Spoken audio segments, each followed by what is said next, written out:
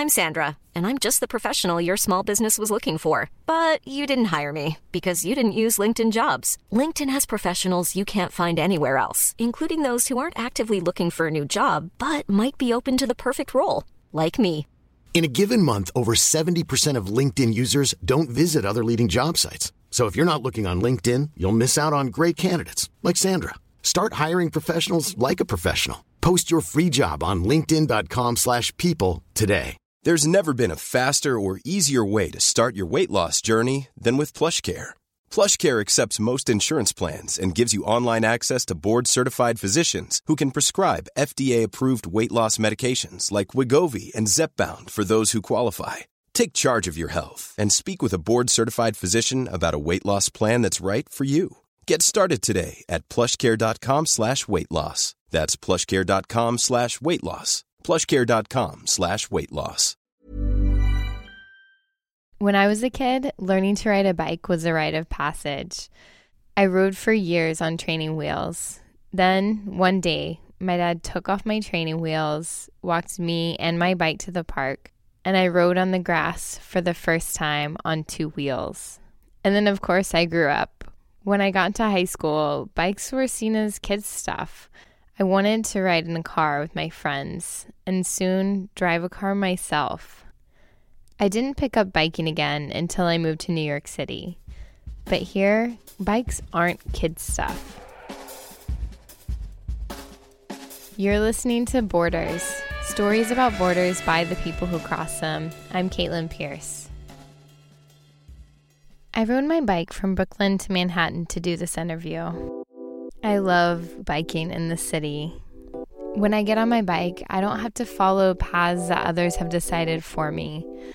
There's free parking everywhere, and I can ride through neighborhoods without men catcalling me. At least I'm so fast that I don't even hear them. It's free, and it's good for me, and it's good for the planet. And it's also safe, with protected bike lanes and a lot of other bikers on the road. One of the people who made New York City a safe place for bikers is Bill DiPaolo. He was one of the founders of an organization called Time's Up and has been working with them for 3 decades. I know about Time's Up because of their bike co-ops. Bicyclists can go there for free to use their tools and learn how to fix their bikes. That's where I met Bill. When I asked Bill if I could interview him, he said he didn't have time because the glaciers are melting and there's too much to do. But he agreed to talk to me while he folded calendars of Time's Up events. And what's the premise of the show? Because I was a little like borders, like I don't understand that. It's mainly like overcoming challenges and facing difficulties or going through changes. Okay. It's the premise. Life's been difficult. Really? Sure, yeah. You kidding me? I'm an environmentalist in New York City. In 1987, members of Time's Up felt like time was running out on the environment. Something needed to be done now. We kind of put Time's Up in capitals, to make it like, Time's Up, like right now, do something. I was born in New York. I'm raised here, and then I guess I went to college, and then as soon as I get out of college, I did what everybody does. You try to take some time off and like do the right thing. And then when I went, hey, I want to join the Peace Corps, and they laughed at me like, oh, another college student want to join the Peace Corps. We don't really need you. And I was like, well, what do you mean? And they were like, just leave. And I was like, no, seriously, what do you need? And they said, there's there's problems with water, irrigation, farming. People have to walk 5 miles to get water. It's all dirty. We need people who know about water. And then I was like, oh, okay, cool. I'll learn about water and come back. And they looked at me like, yeah, right. So I did. But Bill never ended up joining the Peace Corps. His plumbing skills were useful at home in New York City. He created systems to help save water. This is New York City. So could you imagine 30 years ago, no one really cares about the environment. So we were doing a lot of demonstrating with Time's Up in the beginning. We'd go to fur places and demonstrate out front. Or we were protesting in front of McDonald's because they were using the styrofoam container. We actually kind of won that campaign, but it took so long. Bill says Time's Up uses the chip away system. They chip away little by little at these huge environmental issues. They use fun and humor to make people think and come to their own conclusions. There was a Columbus Day parade, and we wanted to get into the Columbus Day Parade. So then I said, hey, why don't we use bikes? Because we could be in costume on bikes, and we can get in so quick that the police won't stop us. And then we scouted out a way to get in, and it worked perfectly. Like, we were in the parade for several blocks. They kicked us out, but then we got back in because a bike moves very quickly and can kind of like operate like water, which I'm used to, and kind of can move and flow through things. It's just amazing. So that from that on in, we were like just using bikes, and it was perfect because bikes are environmental, bikes are great. But not everyone thought bikes were great. So some of these things that I call campaigns or sustainable designs get picked up smoothly by the city. Some of them have a lot of friction. Bicycling had a lot of friction, and the city would not be interested in that at all. There were thousands of arrests. There were lawsuits, and we hung in there. So the calendar that we're folding right now has probably like maybe 20 rides on it. So early on, we tried to meet with the city, and we asked for like safer infrastructure. And they were like, get out of here, just don't even think about it. So we thought like, well, what are we going to do? So our successes in other areas, and this is a very difficult thing to do, and it takes a lot of dedication, a long-term commitment, is just supply and demand, like every business model. We wanted to get more stuff for bikers, so we had to create more bicyclists. So when you interview the bicyclists like 30 years ago, they thought it was crazy dangerous to ride. So we do an incredible amount of small group bike rides. This is a perfect example because this group bike ride is auto-free in Central Park. So we're using auto-free in a huge city where there's cars everywhere. And people will borrow their friend's bike, and they'll have a great time riding their bike in a group in an auto-free environment, and that will build the confidence they need to then start riding on the street. People are terrified to ride their bikes. Time's Up has a lot of smaller group bike rides. Then there's a bigger ride that is not organized by Time's Up. That ride is called Critical Mass. And actually, critical mass isn't organized by anyone. It's one of the core definitions of a critical mass.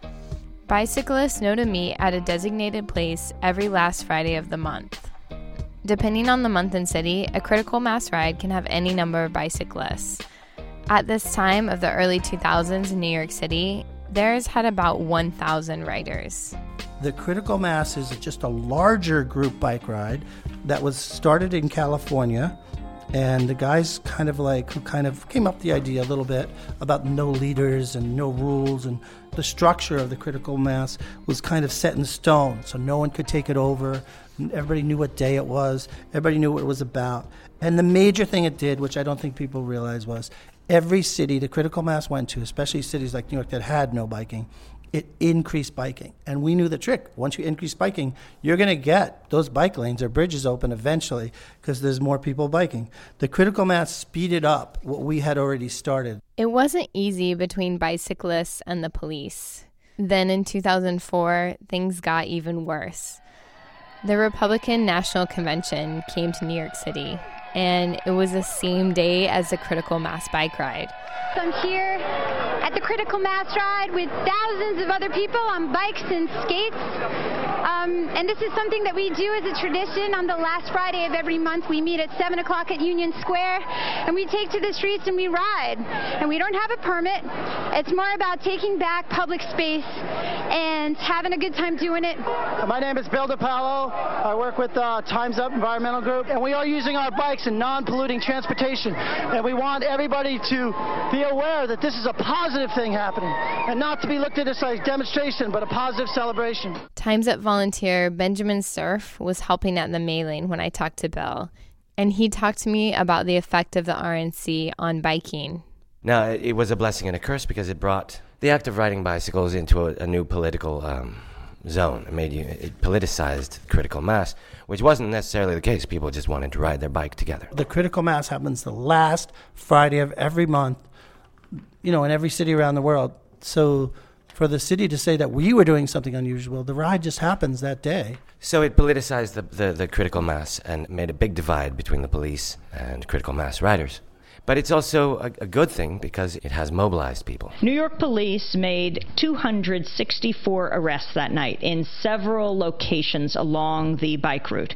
Cyclists said the bike ride was peaceful and the police acted unreasonably. Most of those arrested were charged with disorderly conduct. Why can't I have my bicycle back? Please, sir.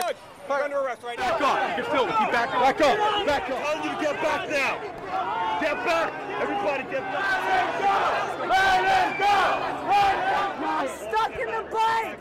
Let's go, guys. We gotta move back. He is stuck. Let's go.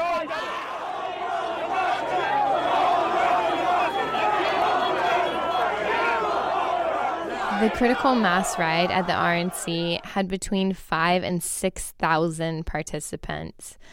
This was the height of a long period of struggle between bicyclists and the police. This went on for like 5 years of helicopters fighting. Then the NYPD took the fight out of the streets and into the courts. The city of New York wanted to require that Time's Up get a permit before critical mass bike rides. But Time's Up isn't in charge of critical mass rides. No one is. Well, New York City sued Time's Up Environmental Organization, a small group like us, and it was a major lawsuit. We lost a lot of volunteers right away. So they said that I wasn't allowed to promote anything without a permit because they were having a problem. When people came on the events, they were arresting the people on the event. And then the people on the event was like, what do you mean? It was advertised in Time Out magazine. Of course, they're not going to sue Time Out magazine, so they sued us. But it was eventually thrown out. But we lost a lot of people. I mean, it's kind of crazy that they actually sued us.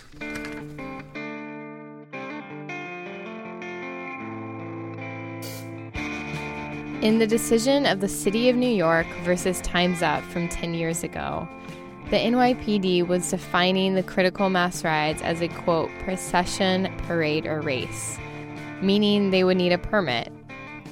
The judge disagreed with the definition. Securing permits for all of the group rides of this grassroots, mostly volunteer nonprofit would make the frequency of the rides impossible. Most months have 5 rides listed on Time's Up's calendar. That decision was made in 2006.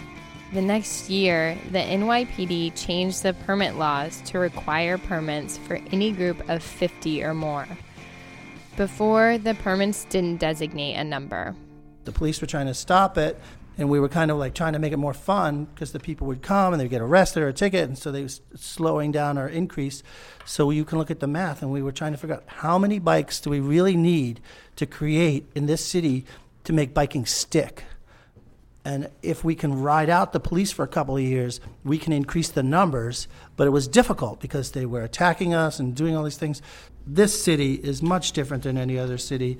There's so many police. It's over 30,000. But Time's Up trudged on, little by little, with their chip away system. And they've seen some big changes. Yeah, I think we were riding down. I kind of remember the moment. I was at the front of the critical mass ride, which had probably at that time 4,000 people on it, and there was my email box was filled up can critical mass come to this bar at the end? Could you critical mass come to this place? And then we stopped at a light and we turned, I think, to the left, and it was some kind of store that was unrelated to biking, but they had a bike in the window. They were installing the bike as we were looking. And I was like, you see, that is it. Now they're using the bikes to sell products. We've done it.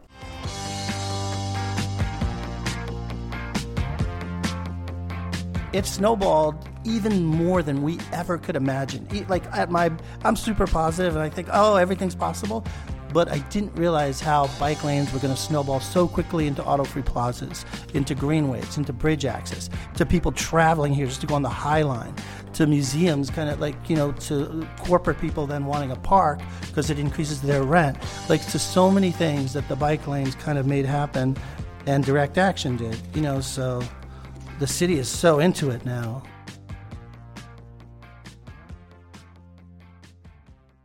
Thank you, Bill DiPaolo, for giving me the time for this interview, and thank you for the bike lanes I rode on to get to the Museum of Reclaimed Space. Thank you also to Benjamin Cerf. Critical mass bike rides are held on the last Friday of every month, and there's probably one in the city closest to you. Andy Diaz wrote our theme music. For more stories about Borders, visit bordersradio.org. I'm Caitlin Pierce. Thanks for listening. Even when we're on a budget, we still deserve nice things. Quince is a place to scoop up stunning high-end goods for 50 to 80% less than similar brands. They have buttery soft cashmere sweaters starting at $50, luxurious Italian leather bags, and so much more. Plus, Quince only works with factories that use safe, ethical, and responsible manufacturing. Get the high-end goods you'll love without the high price tag with Quince. Go to quince.com/style for free shipping and 365-day returns. When you make decisions for your company, you look for the no-brainers. And if you have a lot of mailing to do, Stamps.com is the ultimate no-brainer. It streamlines your processes to make your business more efficient, which makes you less busy. Mail checks, invoices, legal documents, and everything you need to keep your business running with Stamps.com.